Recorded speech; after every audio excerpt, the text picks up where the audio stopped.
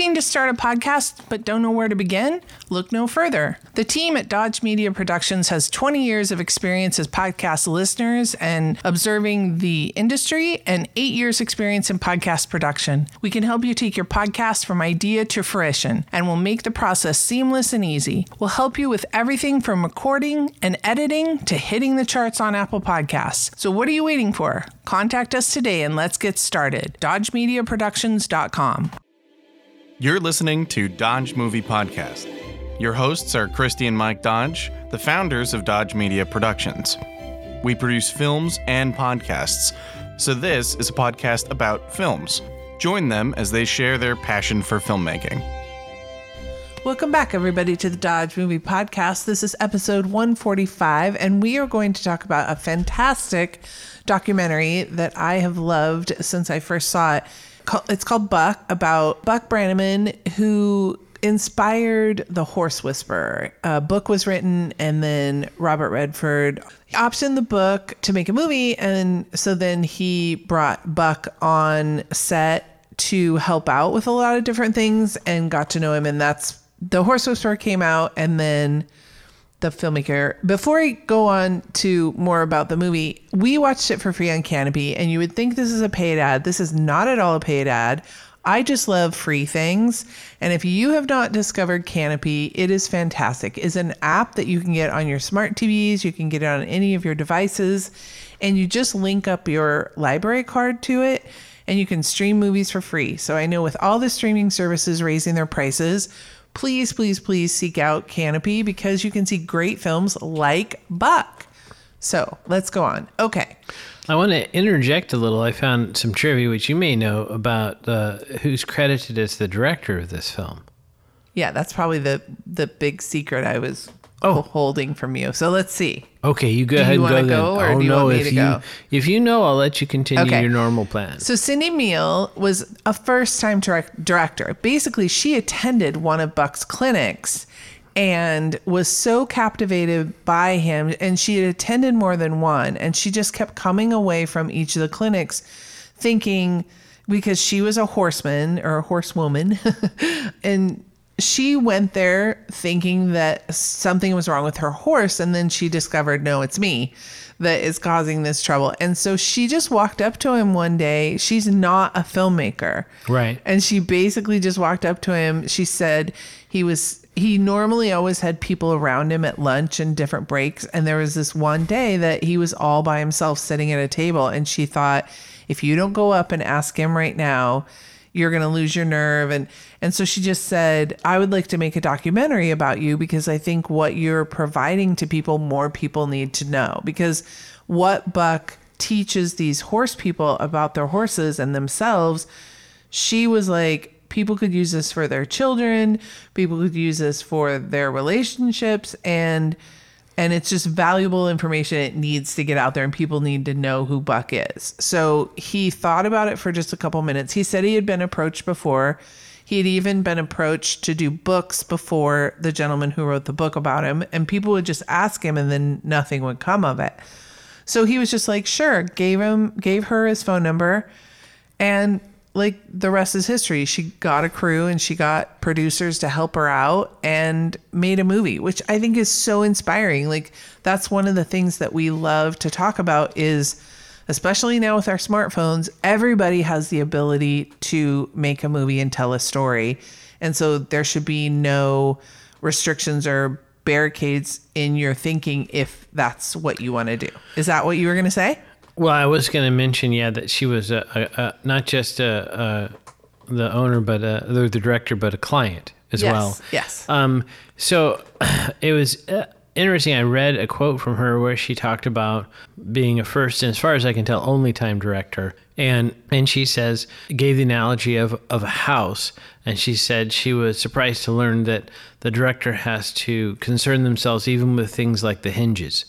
And I think every director out there is like, yeah, right. So to me, I think, it's an interesting model because she may not want to make or direct another film, right? She's just maybe passionate about this one particular story. And so for people who, you don't have to have like a whole, 10 film arc like Quentin Tarantino planned out for your career if you just have one thing that you're interested in. And as one of my Jedi Masters, Mark Duplass, has said recently, like, look what you have the means to do, right? So if you want to tell a story, you have a phone. It has a record feature, so you could do VO across some Ken Burns photos, still photos. There's options to do stuff. And so I think this is a well-produced film. I don't want it to make it sound like this documentary was hokey. I think she got some really talented people to help with the rest of the film. But I'm just saying that, to double down what you said, this is an example of, if you have an idea, just make it. Yeah. I think what's really cool, I watched a number of interviews because it got into Sundance, and it's so funny to me because she was like, I was just so surprised that we got into Sundance. And I was like, Redford. Why were you surprised? Robert Redford picked this story because he likes Buck, and she did make a good film. So right. she shouldn't be surprised because her film is good, but it's about a subject that he's very I was just like, why were you surprised? Yeah, if I cast Redford in my next film, I'd have a good shot at Sundance too. So I watched a lot of interviews that they did in and around when they got into Sundance. And one of the things that I think was so vital for this to be a successful documentary is Buck said he trusted her. And, and he originally didn't even know that she had never made a film before, but he was like, but I knew who she was, and I knew that she's the type of person, when she sets out to do something, she's going to get it done. So, and she did rely, I'm forgetting who her producing partners were, but they had done quite a few well-known documentaries. So she was kind of in good hands. Her husband knew some cinematographers, although she went through more than one, because originally, I think it also helped that she was a horse person. Yeah. Because she said the first people, they were shooting Buck and the horse's head, but sometimes the ears would be out of frame, or the nose would be out of frame, right, or the feet, more importantly. And she said, no, it's important. You have to get the whole horse, because you have to see what control he gets over, and maybe control isn't the right word, but he gains trust of the horse. And then when he says back up, the horse is willing to do it because it trusts that he's not going to hurt them or put them in peril. Right. And that's Buck's biggest, I think, message is you can't like whip a horse and say back up. You have to build a relationship of trust and respect and, I guess partnership kind of, and then the horse is willing to do what you ask it to do. So I did a little looking up on the horse whisper, and apparently a lot of folks don't like that phrase, even though it's kind of clever turn of phrase. They prefer terms like natural horsemanship, and it's kind of a little bit controversial in that some people in the horse community say this isn't a new thing. And it makes tons of sense, like when you're working with dogs, right, is they'll do more out of love than they would out of fear. And one of the unfortunate things was when horses were part of the military, the horses for cavalry, in order for them to do the job that the military wanted them to do, they had to kind of break their spirit. They had to remove their self-preservation instinct. Otherwise, they wouldn't charge into battle because they're not stupid, right? We see in this film, horses are pretty darn smart. And unfortunately, some folks took those techniques and applied them outside of a military setting, which is where I think we got a lot of these practices that people didn't like. But from my reading, there are people in the dressage community in Europe who say, no, we figured out 100 years ago, like, be nice to the horse and you get more out of them. I think, that part is separate. I think really kind of what he does is traveling psychotherapy. Mm-hmm. When you watch him, and he has the interaction with a woman whose horse is a monster, and later he says, this horse could have been fine. People let this horse down.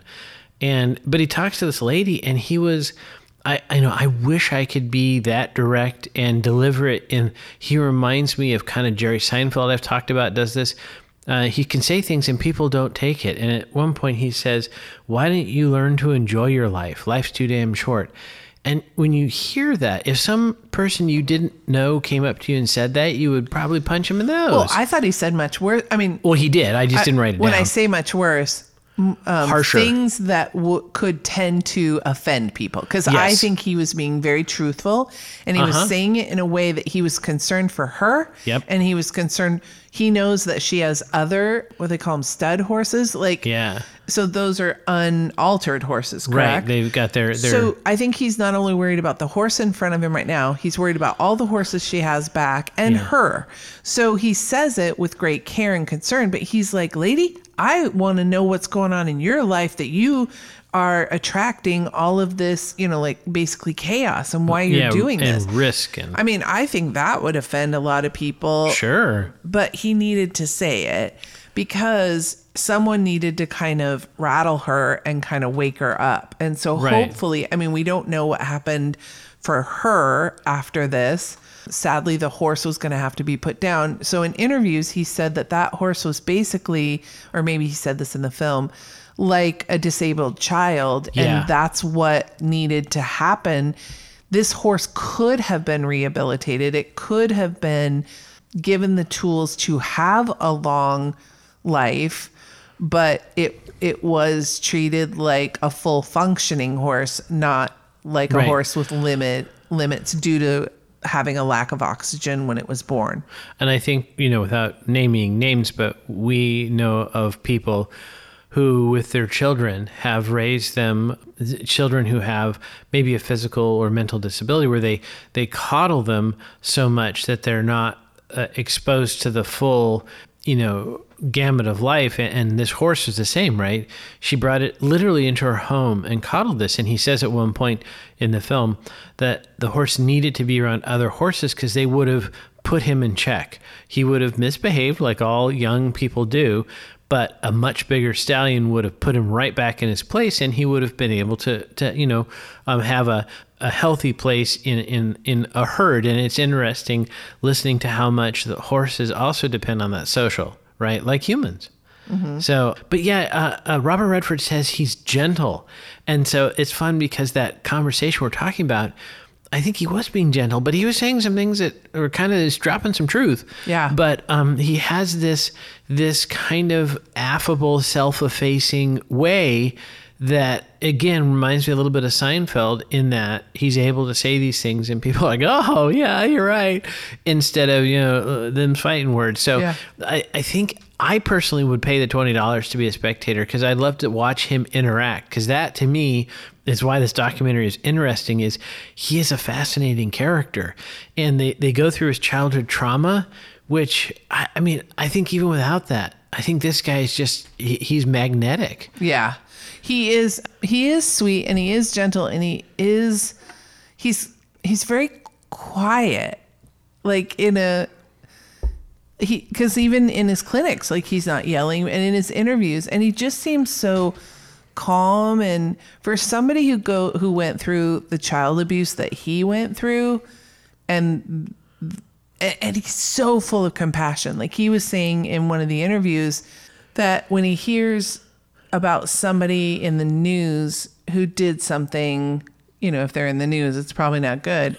And he goes, oh, I just wonder what happened to them as a kid. Like he has so much compassion for people that like he understands if they're lashing out, if they're hurting people, if they're cheating people, like what happened to them that they had to do this. And you just see the compassion in his whole body.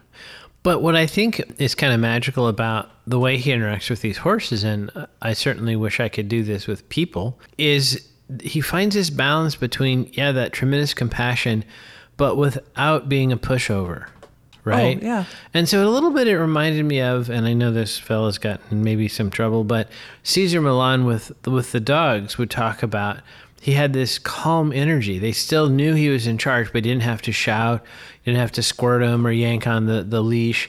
It was that energy right? I think Buck has this with the horses where people, they think it's magic because and we see it with one horse, within like a minute or two, maybe tops, the horse goes from pulling and, being rowdy to just following him around without any tension on the lead. It is like magic. I could think, especially if you've been around horses your whole life, you see this guy walking, you're like, what is this sorcery? Mm-hmm. But I think that comes down to that I don't know if you call it like maybe spiritual power or whatever you would call it, but he just has that like you said, he's gentle and compassionate, but there's no nonsense. It reminds me of Miss Polly, my math teacher, right? Didn't say a lot, but you just knew this was the rule and that was that. There was no fussing and fighting. Mm-hmm. Yeah, you know where the line is. I thought it was cool because when they were talking about the filmmaking process, he likened Cindy's ability to know where the camera should be to our favorite Wayne Gretzky. He said she just knew where, because she had been to a number of clinics and she knew what Buck could do. So they sometimes would miss it early on, but then she was like, okay, I'm going to, and she said he was so patient too. She would call him up and go, Buck, we have to come to another clinic. Like I want to get this. And he was like, sure, whatever. Okay. And that's the trust that I think they needed to have towards one another. I think he knew if she's asking, she needs this for the story.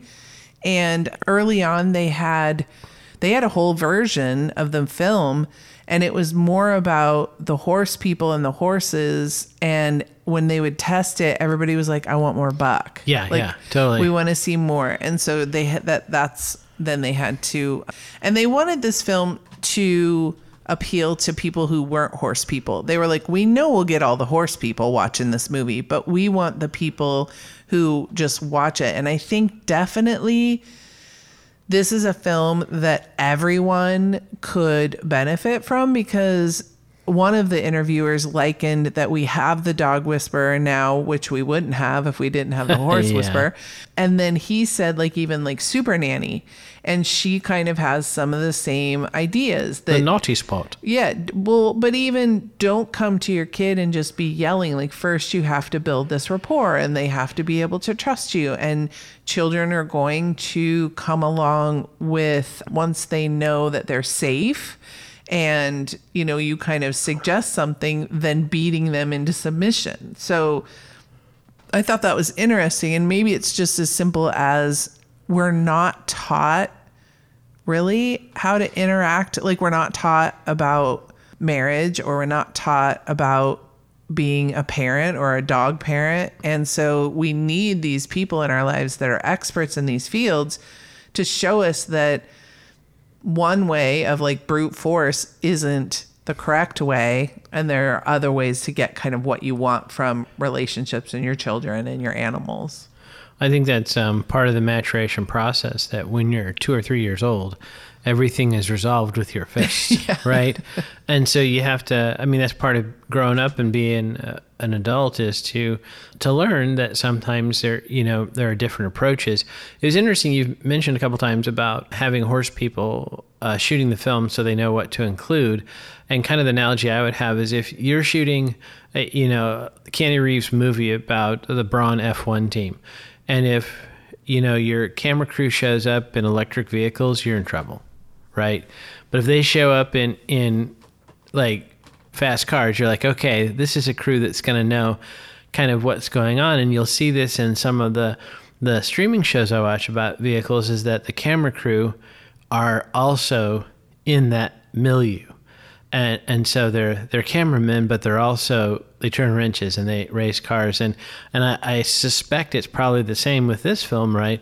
That you gravitate toward people who respond to the material, and it's hard to say exactly where, but that's always going on in the back of their mind, even subconsciously.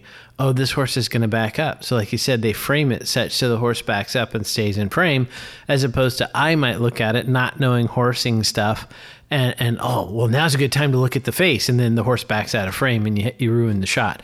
So I think that's kind of, it talks about, as we mentioned, like the passion. Like if someone's really passionate about a thing, you're going to make a better film than a person that's just hired and they're doing their best, but it's different than when you have that passion for it. So we are all out of order here. So let's back up a little bit. Let me tell you also that the DP is Luke Gespuler. They filmed in Red Bluff and Chico, California, Montana, Texas, North Carolina, Washington, and Wyoming.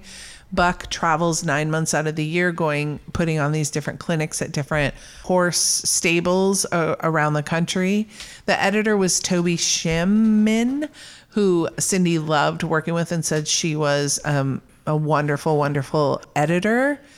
And let me read the synopsis, even though we've kind of done it, but I think it bears repeating. An examination of the life of acclaimed horse whisperer, in quotes, Buck Brannaman, who recovered from years of child abuse to become a well-known expert in the interactions between horses and people. The tagline is, "There's no wisdom worth having that isn't hard won." And do we have a pickup line? Did you? Yeah. How you doing there, buddy?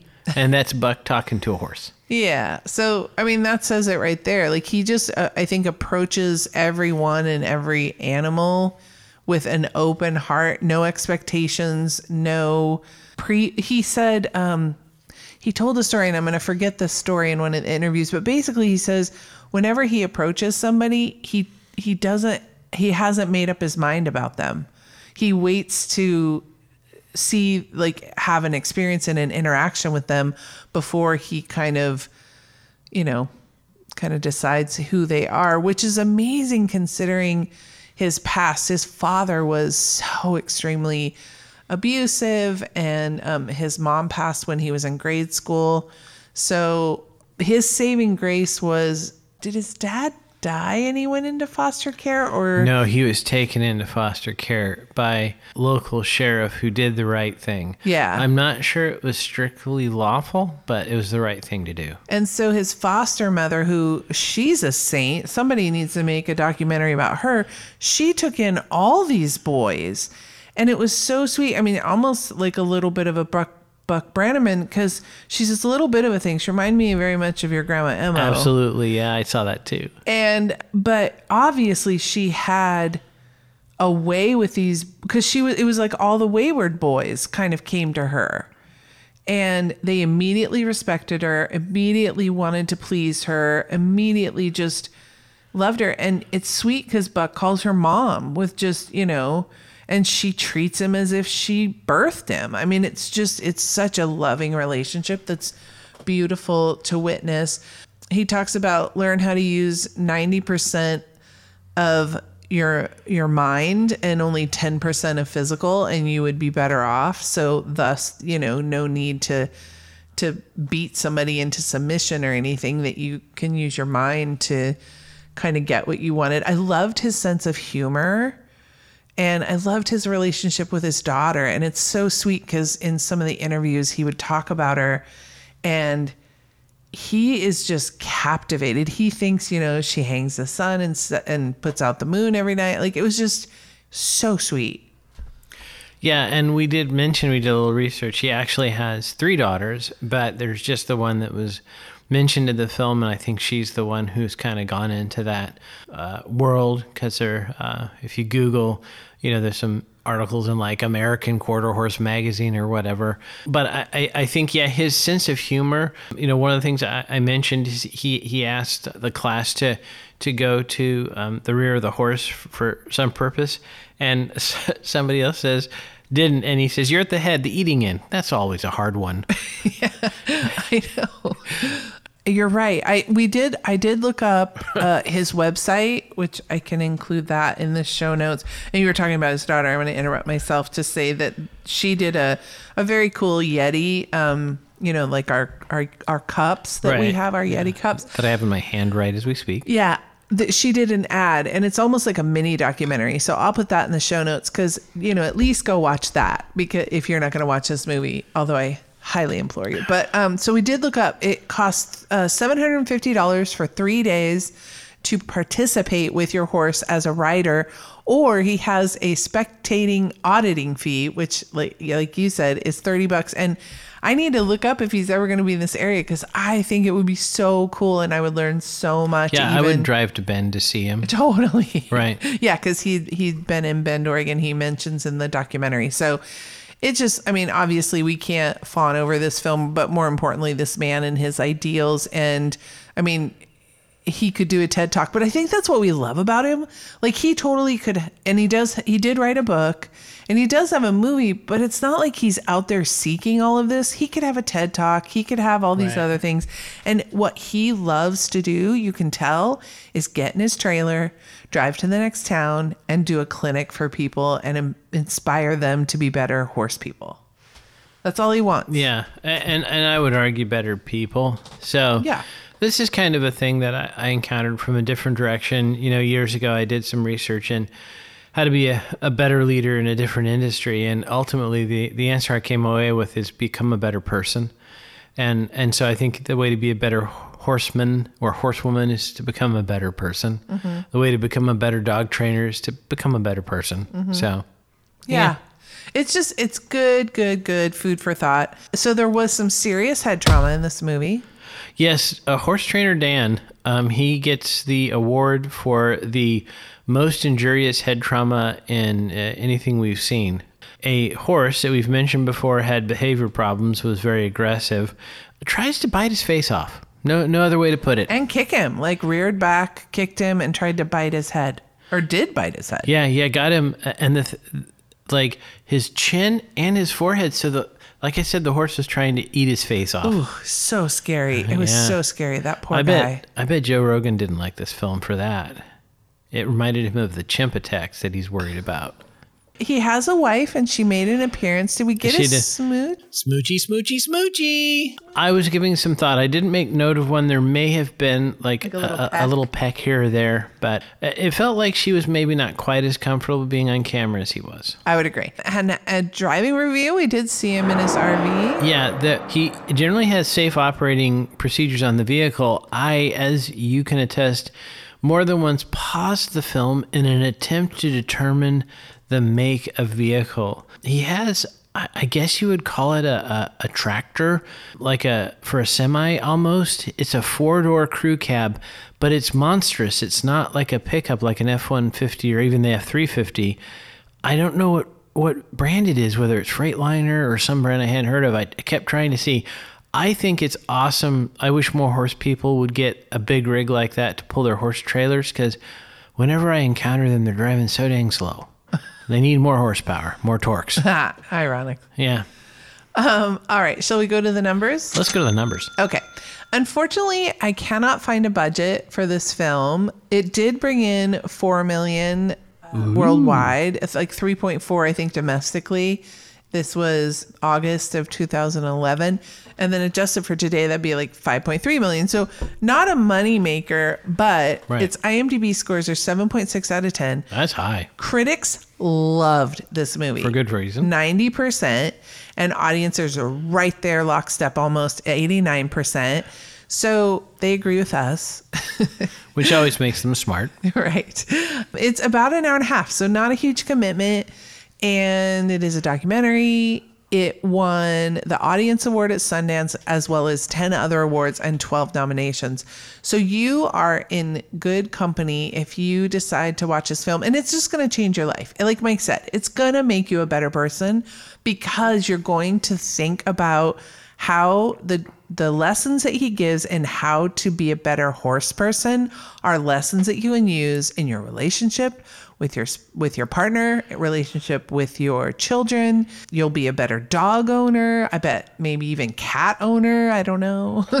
Yeah, I have to say, I really do want one of those little car antennas with flag on the end, but I'm not sure that would help me be a better person or leader or director if I used one of those on set. No. So yeah. I'll have to talk to the crew and in a couple days and see. I think just approach everybody with a sense of respect and just ask for what you want. And then I think if people respect you, you'll get it. You know, one of the tricks that I have adopted for a portrait session that I think is related to this is telling the person that there's absolutely nothing you can do that's wrong. And that safety, I think it speaks to that. All living creatures, humans, dogs, horses, presumably penguins, giraffes, whatever. We're concerned about our safety for obvious reasons, right? The world can be a dangerous place. And so giving someone that gift of safety, I think, frees them up to be their best self. I love it. I can't say it any better other than please, this is a great reason to get Canopy is to watch this film. And then you'll have it on your phone or your device or your TV, and then you can go back to it and see. If you don't know what to watch, just pull up Canopy. You will find something like, oh, I've been wanting to watch that, or oh, that movie, I forgot about that one. So take that. I was going to say, if people want to watch something for free that's good, they could also go to the Dodge Media Productions YouTube channel, and there's some good content there too. There is some good content, and maybe in about 6 months there'll be one more thing. So that, I love that. Thank you so much for that, Michael. I was going to say this is our last film for the month, so please get in your guesses for what the theme for November is. And stay tuned. Mid-December, we're going to be announcing plans for 2024, and we have some exciting news about how we're picking the films and where you can find out about them. And I'm super excited to share that with you. We've been planning this for a few weeks, maybe even a few months, and I can't wait to share that exciting announcement with you all. And never forget, Dodges never stop, and neither do the movies.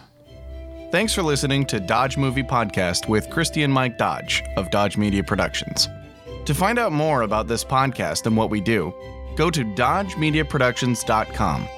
Subscribe, share, leave a comment, and tell us what we should watch next. Dodges never stop, and neither do the movies.